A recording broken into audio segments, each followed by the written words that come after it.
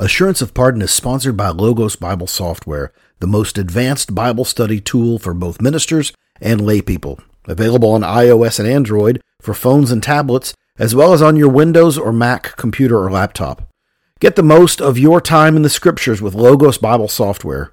For more information and 15% off your next Logos package, plus 5 free ebooks, visit assuranceofpardon.com/logos. Now, on with the show.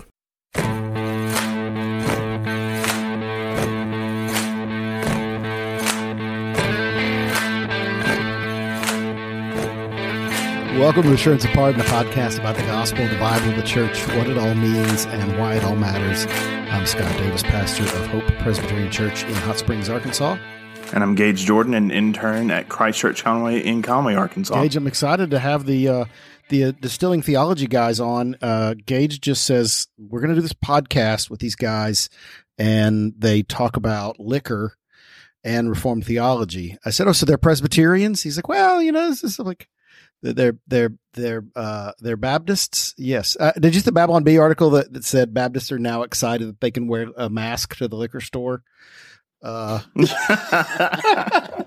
yeah. All right. Right out the gate. We're going to get those emails. I love it. Let's go. Look, man, I was excited. You said, let's drink alcohol and talk about theology. And I had new friends. And so we're half and half. Blake's basically a Presbyterian. We just got to find him the right church. And Justin's working on it. If they decide to leave the Wesleyan church, I'm just going to make a road trip and we'll talk about it. God is not sanctifying everybody at the same rate. And so that's somebody, I heard R.C. Sproul Jr. one time, somebody came up to him and said, hey, I really like your books. I wanted you to know I'm a Reformed Baptist. And he said, oh, that's my second favorite kind of Baptist. And they said, oh, what's your first favorite? And he said, former Baptist. So, oh man! Hi, my name's Gage, and I'm a former Baptist. Hi, Awesome! Yeah, we're real glad to have you guys. I'm Blake from Distilling Theology. Yes, and I'm Justin, also from Distilling Theology. And we're glad to be here, Indeed. Hanging out with you guys tonight. So you guys at the beginning of your episodes talk about normally what you're drinking, right? Indeed, we do. So what are we drinking tonight? Well, Blake and I are drinking Kirk and Sweeney 12-year rum, which I'm pretty excited about. I've really enjoyed diving off the whiskey and into the rum. A little bit of a different liquor, which has been really great. Apparently, it's an aged rum. There's no specific type, I guess, or size barrel required or anything like that, or any set. But yeah, apparently it's 12 years. 12 years in American oak casks. And it has a 95 score on Wine Enthusiast. It was named one of the top 50 spirits of 2013 and was called one of the best new rums of 2013 by Liquor.com. What I really like about this rum is that the bottle was under $30 here in upstate New York.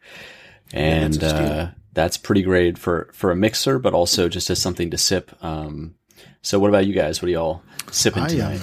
So I have the Kraken. I don't know if you can see it, black spiced rum. It's a fun favorite. Mix it with Coke. And I would be remiss if I didn't get to give Scott a hard time about the fact that he only likes clear liquors. So he's like rich women on diets, as Ron Swanson says. So, yeah. What do you? I'm just teasing, Scott. What do you got? Yeah, but his bookshelf though. That's true, man. His bookshelf looks better than mine. I have to turn my laptop. Look, because one of my church members, David Filio, gave me a hard time. Look, I actually do read on occasion. They don't let you be Presbyterian if you can't read, and so I do have bookshelves, ladies and gentlemen. So when this comes and hits YouTube, David Filio can stop giving me a hard time. Yeah. I'm drinking Scott, what are you drinking? I'm drinking a vodka from Rocktown Distillery, a Little Rock-based distillery, which can be found at rocktowndistillery.com. It's a wonderful vodka. Unlike my brothers up north, it's 100 degrees and 100% humidity down here right now, and so. This is a very, very cooling, first of all, I'm in the South, so I'm drinking it out of a legit mason jar. If you have mason jars, That's awesome. mason jars and you don't drink out of them, then you're using them incorrectly. And it's true. It's absolutely true. Absolutely true. I'm drinking out of a glass that says #DadLife because I have a 5-month-old. So. Yeah. So vodka, club soda, tiny splash of grapefruit juice is what I'm doing. Yeah, because I'm a perfect. Clear liquor. Nothing wrong with not that. at all. For rich women on diets. Nah, it's so when I was a bartender at a speakeasy bar in Albany, I used to, I'd give people a hard time, but at the end of the day, what I always tell people is, if you enjoy it, then good on you. Same thing with the coffee. Like if it's how you enjoy, your alcohol with your friends, then great. Like I'll just give you a hard time about it for a few minutes, but at the end of the day, it's good. And the same thing to my friends who are teetotalers and aren't not the conscience binding, pietists, as you guys were talking about a few weeks ago, with pietism, which was just awesome. Such a plague, unfortunately, I think in our church culture of that, this idea that we have to do all these things, to constantly be resaving ourselves like a video game. Control S. You mean like a teenager at youth camp? Exactly. Every summer. That's awesome. I will definitely bind the conscience, though, of my friend who only drinks, alcoholic beverages that come in long, tubular-shaped glasses and have names like Pink Drink. Fair enough. I will definitely bind his conscience. Blake, if you were a bartender, you'd probably have here's a drink you may not have heard of. It's vodka, orange juice, and milk of magnesia. That's a Phillips screwdriver. Yeah. No, Blake, Back in the day. That's the worst dad joke ever. It's the worst. Yeah. Goodness Well, gracious. about the dad jokes over here at DT. So. I know That's you true. are. Amen. I know you are. Listen, Dad life. Scott's got plenty of them. Scott, how many kiddos you got? 5 at last count. Yeah. Yes. Amen. Even I'll say that post milk. Yeah. I have one and I can hardly keep track. We are literally making That's disciples. it. I tell you, the thing with what we're doing this season on Assurance of Pardon is we're going to begin each week we're going to begin tackling a trite, cheesy, or just lame slogan describing the Christian faith that is unhelpful, inaccurate, misleading, heretical, but adorable. I love cleanliness is next to godliness. Yes. That's it. Benjamin Franklin, Yeah. Or, we could just, the marketing guy, needs to alliterate a little bit. So we'll call this #problematic phrases. So guys, what are some problematic phrases you can think of off the top of your head? Christ helps those who helps themselves. Oh, Ben Franklin. Yes, sir. Let's taste some spirits here if we're going to be diving into bad evangelicalism. Cheers. Oh yeah, man, this is so smooth. Oh man, it's very toasted. It's got like a toasted butterscotch, toasted marshmallow. coffee, Yeah, some plum maybe. I'm gonna have to request it, man. it's light. We were, I went to, in Conway is we'll call it a moist county because all the restaurants serve alcohol, but there's no alcohol actually in the city. You just have to drive like 20 minutes to the liquor store. So I couldn't find it after the 20-minute drive. But those guys are really good there at Lake Liquor. I could probably say, hey, I need a Kirk and Sweeney 12-year. And they'll be like, I don't know what that is. Write that down. I will say, if you're going to get a rum for around $30, get the Diplomatica Exclusiva. That stuff That's is like quintessential pirate rum. I mean, it is so That's good. true. That's true. This stuff I think is very good, is though. like more desserty. This is a much lighter palate, lighter body on the tongue. But that makes me think of some phrases. We talked about this a little bit on a couple weeks ago, just briefly. But and this one's funny because I feel like this is cultural appropriation on the part of evangelicals. But they take Francis of Assisi's statement: always preach the gospel if necessary, when necessary, use words or use words if necessary. Some variation. But it's funny that evangelicalism is so latched on to that very Catholic phrase. And what I said with Justin when we were talking about it, I think I can't speak to Francis of Assisi. I haven't read him very much, so maybe he does mean it as tritely as it sounds. But I think there's probably something deeper in that of, if your life doesn't look anything like it's been hit by the gospel, then you're not doing that. But then there's the Piper clip of nobody's going to get saved watching you take a bowl of soup to an old woman. But it's true. The gospel is a message, good news. If I'm it's true. That's one that gets me, especially because people always use it that way. That's actually the one I wanted us to unpack and talk about tonight is that phrase by Francis of Assisi, which floated around in somewhat obscurity until it got meme-ified on Instagram and Facebook and got shared over and over and over. Preach the gospel at all times, if necessary, use words. I want to unpack why it's so unhelpful. And you made the reference to nobody's going to get saved by watching you bring soup to somebody. Imagine that phrase. Imagine a phrase: "Feed the hungry at all times. If necessary, use food." Oh, right. So when you mic drop, air raid siren. When you change it around and you just swap out a few of the things, it just becomes absurd. That's true, because the gospel is an announcement. So there are. First of all, Blake, you brought up, what do you think people are trying to hopefully communicate with that phrase? Sure. Give them the benefit of the doubt. I think, yeah. I mean, this is just from my own experience. I went to Regent University in Virginia Beach, which is trans-denominational, but it's very, very much charismatic Baptistic, but not like Reformed, don't appropriate not like cool Reformed Baptist. It was a very, and I'm grateful for the experience. I met a lot of great people there. I was challenged to learn a lot of things, but there was a lot of that kind of talk among the ministry team there. And it's not a knock on anybody there. It's just, you have a bunch of college students, of course, and a charismatic environment. People are going to say that stuff. And there was a lot of good, which this is a positive side of it. There was a lot of people who were taking Christ's words seriously about loving the least of these. They were doing prison visits. They were doing homeless ministry. They were serving in soup kitchens. They were doing fundraisers to get and donations to get things to give to kids who had need in the winter. Like, they were doing things that we are told to do to love the least of these. But so that's on the positive side. On the negative side, I think, unfortunately, what is meant is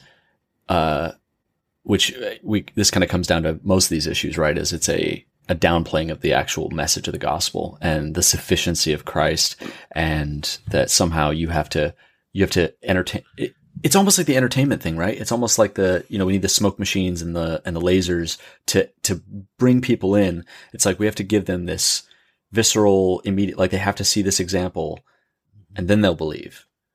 But the scripture tells us they could see a man raised from the dead, and they still don't believe. Exactly. Yeah. And I think, too, kind of going back to our episode with John Moffat, right? Like, it almost even has that pietistic flavor underneath, and maybe even at its roots, that your life should be constantly doing these works to such an example that if you're in your Bible enough, and if you're praying enough, and if you're loving the poor enough, and if you're whatever your thing is enough, then people will just naturally know, and they'll be curious as to what's happening. I think we see that with like churches like Bethel, right?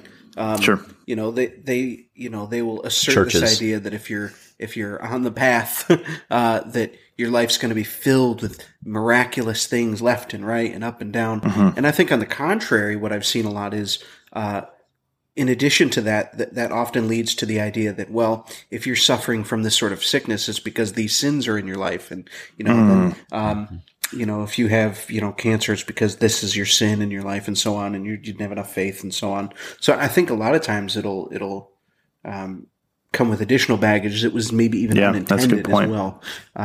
Because, bad theology hurts people, and we don't realize the extent to which bad theology can impact all of our orthopraxy, right? Yeah, I think the truth is that what there's a confusion of in this statement and in just pop theology in general is a confusion between the gospel and implications of the gospel, or the gospel and how shall we then live, to quote Schaeffer. And Schaeffer.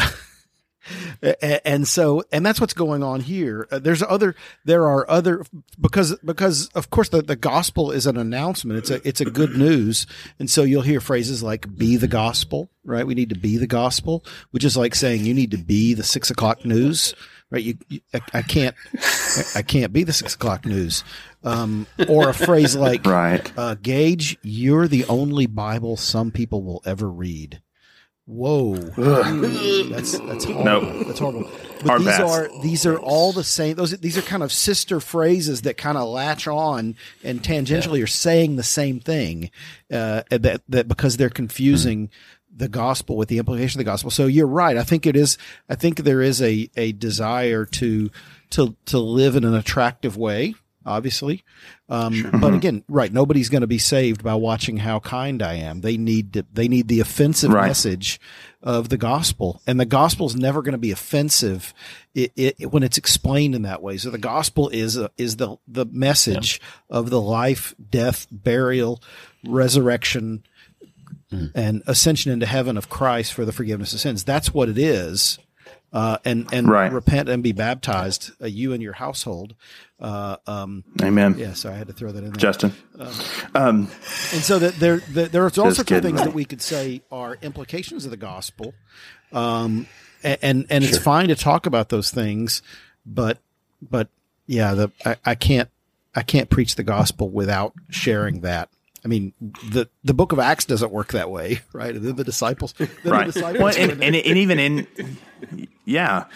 that, it flies in the face of Romans 10, right? If faith comes from hearing, and hearing from the word of God, then you have to open up your mouth and speak, right? Yes. Like that's the way that works. Like if this is the way faith is given as a gift by God through the fallible and broken men, if he's taking crooked sticks to make straight lines, to quote propaganda, right? Then you've got to actually say something. You've got to actually give the gospel. You don't want to assume the gospel, right? You don't want to say, well, they kind of understood what I meant. You don't want to talk around the gospel. You want to tangibly give them the gospel every single week. Unless because you're that's what saves. You just stretch out some legs and people are saved, right? That's it, man.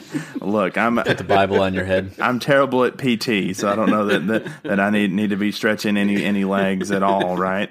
But that's the thing, and even to the sister phrase, if we can call it that, of you may be the only Bible people read. Well, that's a problem. That means they're not reading their Bible. That's the first issue with that phrase, right? The second thing is, and it goes to this point, I can't be the gospel for someone any more than I can save someone, any more than I can. This is another phrase we could get into, and that's what we can kind of chase a whole rabbit and a whole episode on this. I can't be Jesus to anyone, right? That's also problematic, right? You need to be Jesus to them. I can't. If I could, he wouldn't have come. That's the whole thing. And I will kill myself and feel like an absolute failure under the crushing weight of trying to be. Even to the point that anytime I fail, or anytime I sin, or anytime that I just don't have it together, and I need grace and I need the gospel given to me every week, when I fail, then I'm going to think, well, I can no longer be Jesus. I'm out. Like, I tried to be Jesus and I failed, so I guess this whole thing falls apart. Yeah. That kind of also reminds me of the phrase, God will never give you more than you can handle. Yeah. Yeah. Now listen, guys, we can't give away our whole season. We can't hit too many of these. That's it. In one episode. Let's just rattle them off. We're going to have to just beat this dead horse for half an hour. All right. We have a whole stack of dead horses back here. We're going to beat in season behind 2. Scott's books. Yeah. It's just that there's a door and it's just dead horses. Well, back to the you're the only Bible someone might ever read. Another problem that just kind of is sticking in it's like a little thorn in the back there is the Bible is the authoritative record of God's special revelation. It is his word. And the word became flesh and dwelt among us. And that ain't you. So, right, yeah. Right. So what is, I think, unintentionally being said is outright heresy. I don't think that it's intended that way. I know it's not intended that way. But what is unfortunately actually communicated under the surface of that is, if you're the only Bible someone ever reads, you are the message, as you're saying, you are the word. Now you're the incarnation. Yeah. And that's really, really danger, Will Robinson. Yeah. Right. And again, I don't think most people would consciously ever intend that by the phrase, but the implications, if you continue to draw that down, and it's not that far, you're the word, you're the Bible, you're the text. Like that's scary. But again, I think what you're saying, Scott, is spot on. It's the difference between the content and the substance of the gospel itself, and what naturally follows as a result of the gospel, the effects of the gospel, right? The what happens after the fact. It's kind of comes into the whole pietism gospel dichotomy, right? You have flipped the script with faith and works. Exactly right. Basically, I mean, it seems like that. A lot of it seems to come into that Romish understanding of the relationship of works. I would probably argue the root of some of that phrase would have probably come from the idea of, like, Paul saying, imitate me as I imitate Christ, right? Sure. We are to be imitators of Christ, and therefore we should be acting as Christians, right? Christ-like. But that's not to say act as Christ, like you are Christ. There's a pretty big distinction there, and that's why semantics are so important, right? And did you just say distinction? We distinguish. Semantics are important for that reason. Words mean something. Well, I want to also push back. One of the reasons I think that this phrase, preach the gospel at all times, if necessary, use words. I think this phrase is very attractive to unchurched millennial types who have a bad taste in their mouth about church. Maybe they've heard preachers that they didn't enjoy hearing, or they were offensive. And so they love the idea that you can have a serious and devout sounding phrase that flies in the face of maybe some revivalistic upbringing they may have heard, because the default mode of the human heart and the default mode of especially of the evangelical world, unfortunately, is that the gospel is moralism. If we go and knock on the door of somebody and they open the door and we say, "Hi, we're from so-and-so church. We're here to tell you about the gospel," what that person probably thinks we're going to talk to them about is how to be a better person than they currently are. Listen, we're really good people. We know you're not, because you're home on a Sunday morning watching TV and you're not at church. So we're here to tell you. And so if you believe that the gospel is moralism, is straighten up and fly, right? Get your stuff together and hold it together. If you believe that, then the way you will inevitably respond to that is you will push back, because you'll either believe I'm already moral and shame on you for trying to suggest I'm not. Two, I know some Christians and they don't have it all together and they pretend like they do. They'll have some taste of hypocrisy. I don't need to go to church in order to be a good person. And so they have seen, unfortunately, people who claimed the name of Christ and did horrible things. And which is horrible. And so the idea of they maybe know somebody who claimed to be a Christian and acted badly, and so they say that person preached the gospel at all times, but it didn't match up with their words. So it's just a really, really bad confusion of what the gospel is, how it's not moralism. We're not saved by our good works, because everybody believes they're a pretty good person. So, like, I would also say, I think, too, some of it's an in-house issue that we got to deal with as well, right? That in evangelicalism, in a lot of ways, especially where we live in the South, where evangelicalism is so dominant and there's a church on every corner, there's a lot of things that evangelicalism in the last 50 years even has hitched their wagon to that is extremely problematic. And so you've got outsiders kind of looking in going, hey, this feels inconsistent. This feels like this doesn't make sense. This feels hypocrisy, right? This feels super hypocritical. This feels like, I don't understand how you're telling me this on Sunday, but this is the ideology that you're identifying in, right? With justification by radio station, or justification by beverage, or justification by voting booth, or whatever, right? That kind of in-house issue, that's our team. We've got to own our stuff here. In that respect, that kind of also fuels the fire of, well, hey, let's find this Catholic guy outside of evangelicalism that we can then bring this really, general phrase in that makes us feel better, and then put it in a meme so we can be passive aggressive about it on social media, and boom, there you go, boomers, get some evangelicals, right? Like that's kind of has that hint to it as well, right? Yeah, and I think it probably also appeals to a generation where everything is so obsessed with tolerance, right? It's this idea that you can be tolerant to your friends that don't agree with you, and with your gay friends and your Wiccan friends and your Mormon friends, and you don't really have to talk about the gospel because you're being the gospel, right? You're acting, and so they're going to be saved by hanging out with you, and you can just Osmosis. Not talk about any of these hard issues.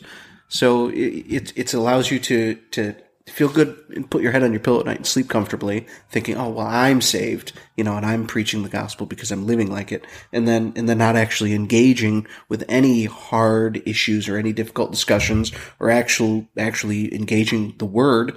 And I think that would also tend to lean towards laziness in reading the word, because why bother reading if you don't have to talk about it? You just got to live it. So, I think just more slew of issues, in an age of tolerance and acceptance of everything. And the problem with that's the scriptures, right? Like, if you just take the Gospel of John and you just take Jesus' interactions in the Gospel of John, that's not the way he approaches Nicodemus, the scholar, the religious leader who's supposed to have his stuff together, when he comes in the middle of the night so that no one knows he's coming and having this conversation, and he has the conversation with Jesus, and Jesus' first conversation with him is, hey, how do you not know what I'm saying? Like, why? How is it? Why is this new to you? Like, this shouldn't be the first time you've heard this, or that the first time we've had this conversation. That seems problematic, right? Now, the next chapter, when he meets the Samaritan woman at the well, Jesus goes all in, right? Like, hey, go get your husband. I don't have a husband. You're right. You've had 5 of them, and the old man you're hanging out with right now isn't even your husband.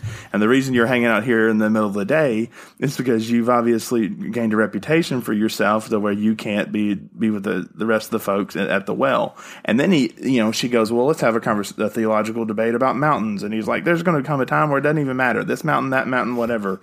Like, the Father is spirit, and those who worship him must worship him in spirit and truth. And he just goes right at it, right? But if the MO is preach the gospel and when necessary use words, and then chapter 3 and chapter 4 of John are just blank pages because there's no conversation. The only person who had the power to be the gospel did way more than be the gospel. He preached. He called people to repentance. He called people. So it's absolutely. It's, let's consider, brothers, what Romans 10 says. How then will they call on him whom they have not believed? And how are they to believe in him of whom they have not heard? That talks about speaking. And how are they to hear without someone preaching? That's about talking. And how are they to preach unless they are sent? As it is written, how beautiful are the feet of those who preach the good news. But they have not all obeyed the gospel. So the gospel clearly is a spoken claim, a spoken truth about an announcement of the work of Christ on their behalf that we have to call people to obey. That Romans 10 passage flies absolutely in the face of this idea that you can somehow preach the gospel without words.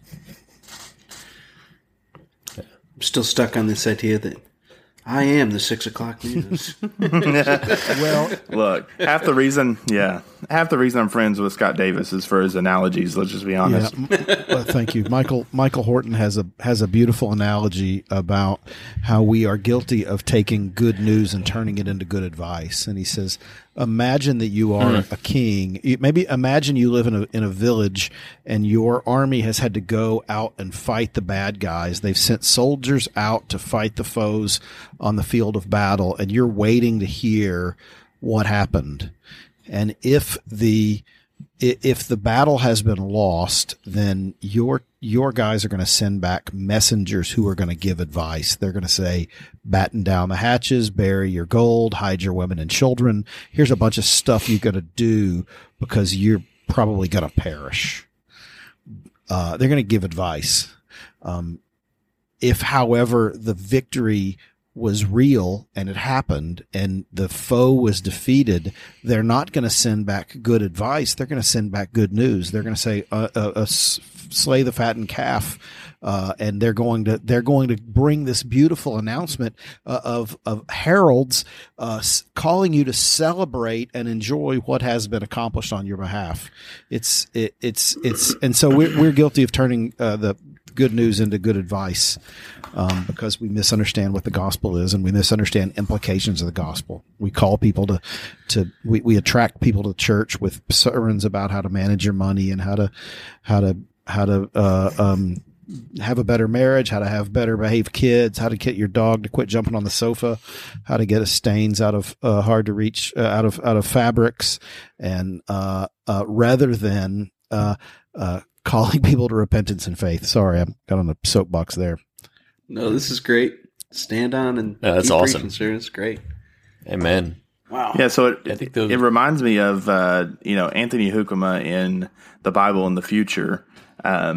He talks about how at the end of World War II, there were sections of Poland that didn't know that the Nazis had been defeated and that Hitler had killed himself and that the war was over and the Allies were advancing.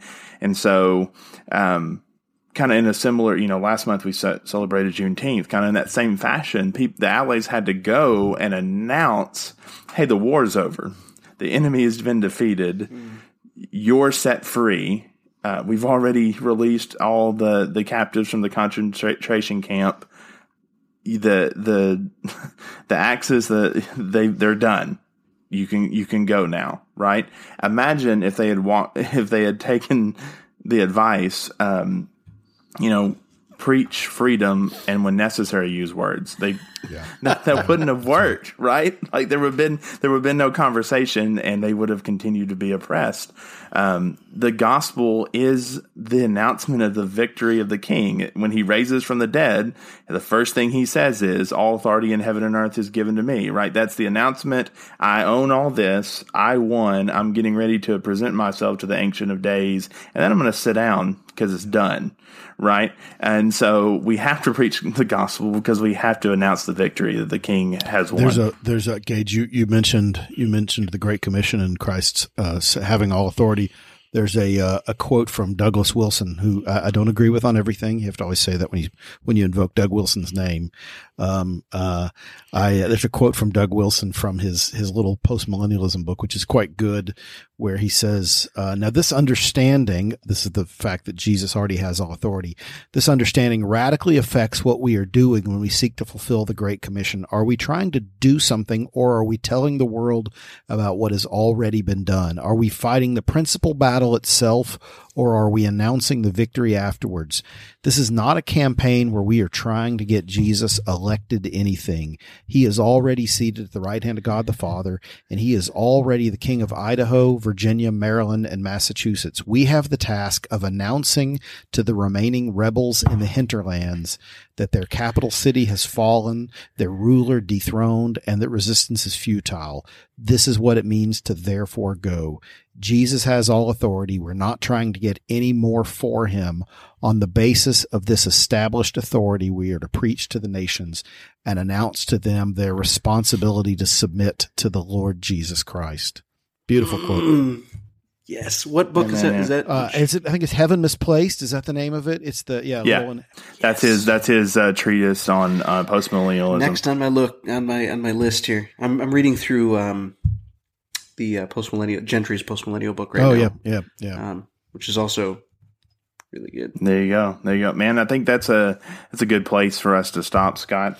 We'll be sure and include all these good resources. I think we quoted Schaeffer and Wilson, Hukuma, and others in the show notes, so you guys can have a good excuse to buy more books.